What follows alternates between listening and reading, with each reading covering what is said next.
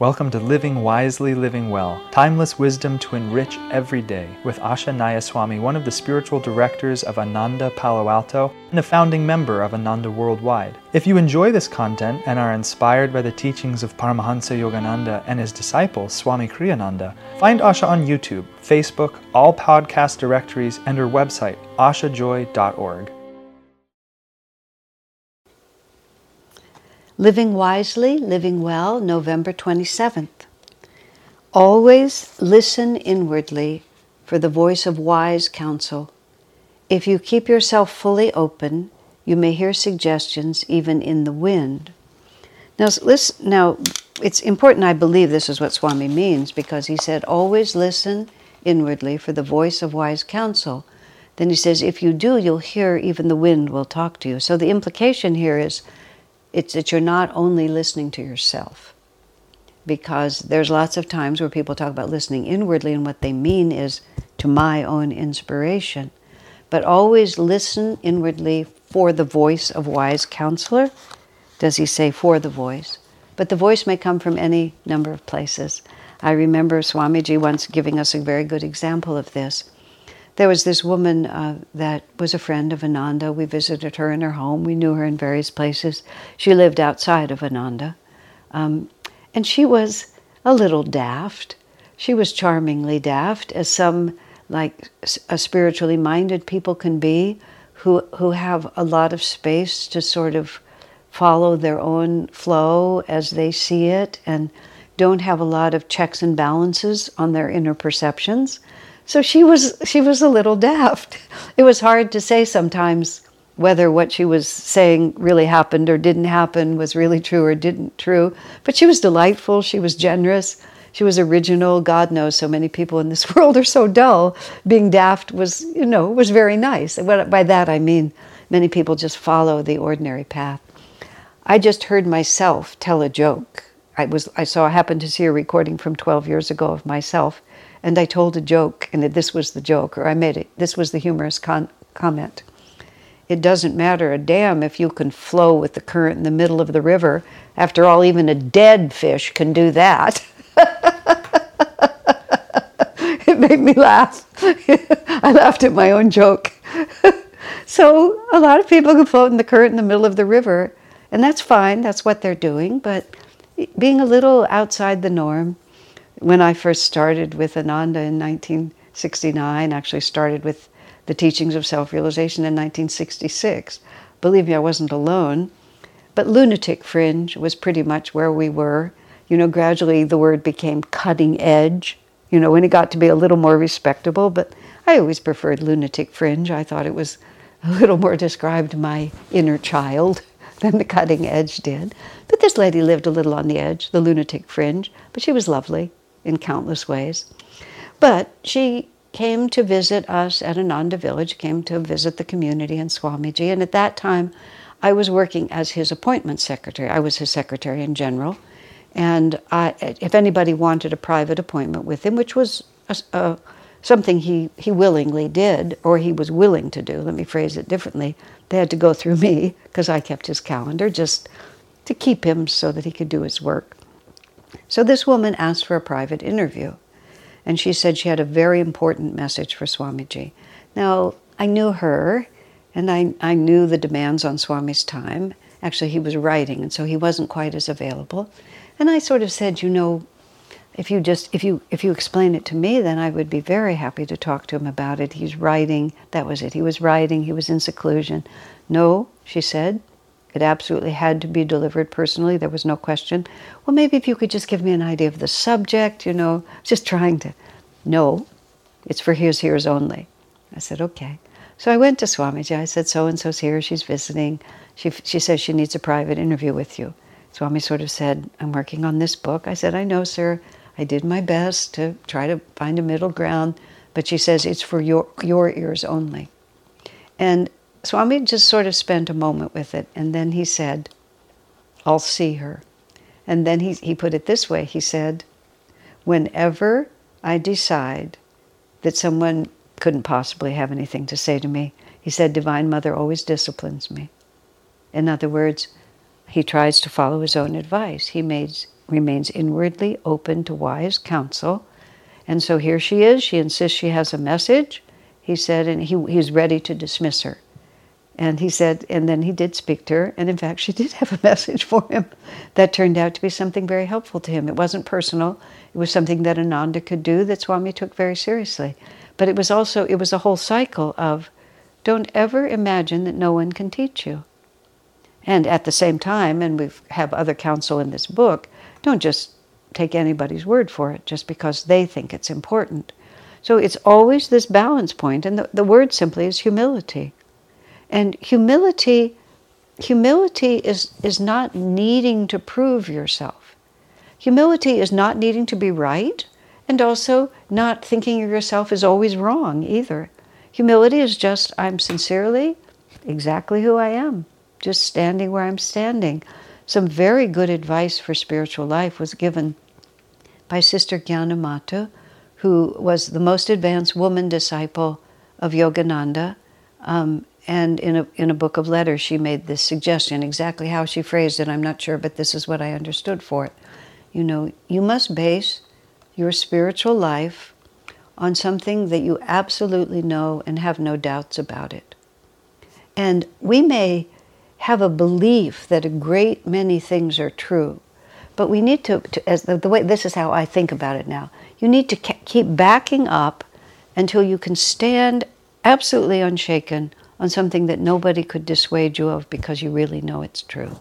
At different stages of my life, I mean, these are the examples that I would use, well, my absolute sincerity. I don't have to be particularly good, I don't have to be particularly smart, wise, disciplined, deep, but I'm completely sincere. I absolutely know that I'm doing what I was called to do, and I'm doing it to the best I can. I'm not doing it to impress anybody. This is not a show I put on.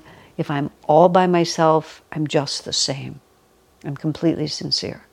So people can say all sorts of things to me. One of my absolute favorite things was when someone came in and I was in this position of leadership, which I've been in for quite some time. And he said, basically just came and told me that essentially, I don't know why anybody would trust you in that position because you're so incompetent. Now, if my faith was built on the fact that I was good, if my confidence was built on the fact that I was good, that would have been a pretty unpleasant thing to hear. But strangely, and this was a grace also, I just said, do you think I would still be doing this job if I already knew how to do it? So what was there to be defensive about? What difference did it make? I was listening. Is this wise counsel? Well, of course I'm not good at this. If I was good at it, God would have promoted me into something else I wasn't good at. Because all I need to be able to say is that I'm sincere. And once I'm sincere, I'm not threatened. If somebody tells me that I'm not sincere, that's not wise counsel. I don't have to listen to that. Then I'm not very good at expressing who I am. I'll accept in a heartbeat because I'm not self-realized. How could I be perfect yet? We always have space to learn. You see? You don't have to be good at meditation to believe in the power of meditation. You don't have to have had a vision of Paramhansa Yogananda to know in your heart that he's your guru. You don't have to have ever met Jesus Christ to know that you're saved by Jesus Christ, by the power. I was in a coffee shop one day, a coffee shop that's the right word. I was in another city, but that didn't matter. And this woman comes in, and she was kind of a heavy-set woman. She looked a bit like she'd come up a little hard. She looked like she'd struggled a bit. And it was hot summer, and she had on a little tank top like this, which revealed pretty much her whole shoulder to shoulder across the back, up near her neck.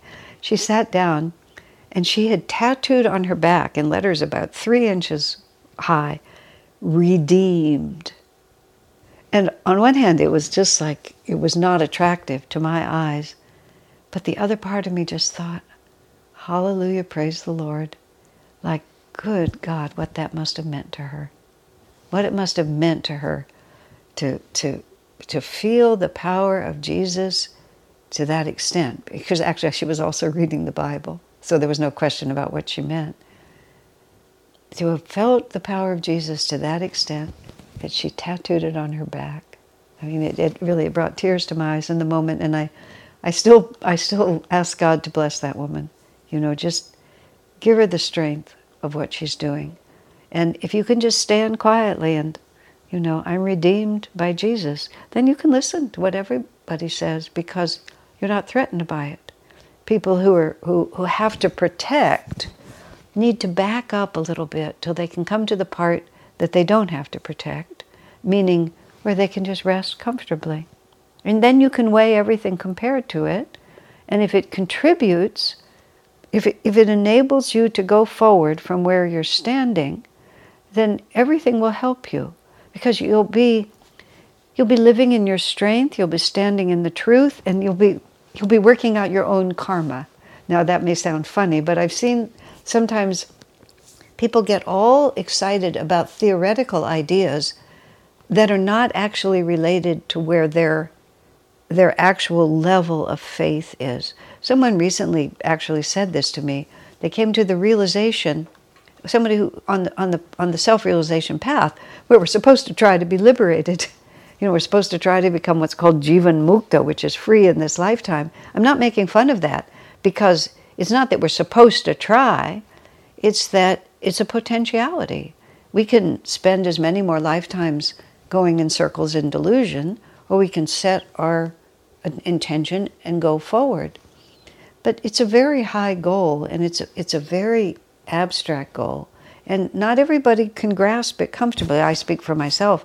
I've never been able to sincerely stand with that as my goal, because I haven't had the experience to understand what that means. So a friend of mine just recently remarked to me this sudden great relief to realize that actually they weren't very drawn to being liberated, but they were drawn to the wonderful experience of feeling God's presence.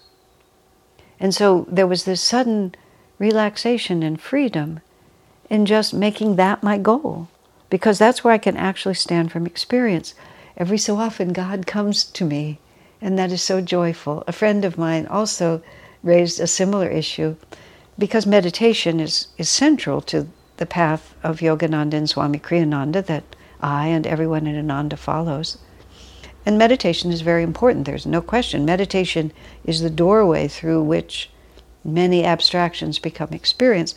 But this woman just wasn't very good at meditation. She just wasn't good at it. And she sort of comes to me, you know, like this confession, you know, I have a really hard time meditating. And I said, but you love being in our temple, and you love the music, and you love the pageantry, and you love the people, and you love to serve. I said, it'll follow, meditation will come. But her sincere position, and it was like, yes, she said. I said, you're very in tune with the vibration. You're not so good at that practice, so be better at the things that you're good at. I said, don't give up, but don't worry about it. It's just not your solid ground. She couldn't testify to the power of meditation, but she could absolutely testify to the joy of this path. And then you can always listen to wise counsel, because you have nothing to lose. You can just hear it. Whenever we're defensive, we're always on shaky ground.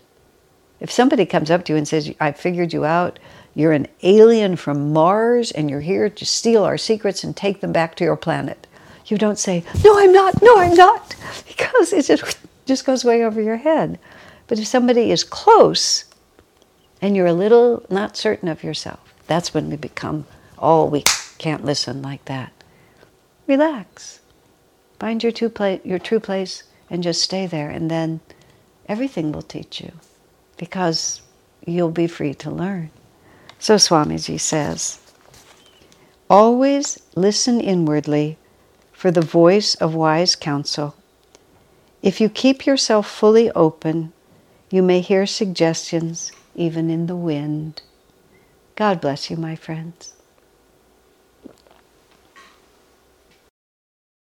Our work is made possible by inspired listeners, so if you feel to support Asha, you can make a one-time donation, or for unique members-only content, subscribe through Patreon. Blessings and thank you.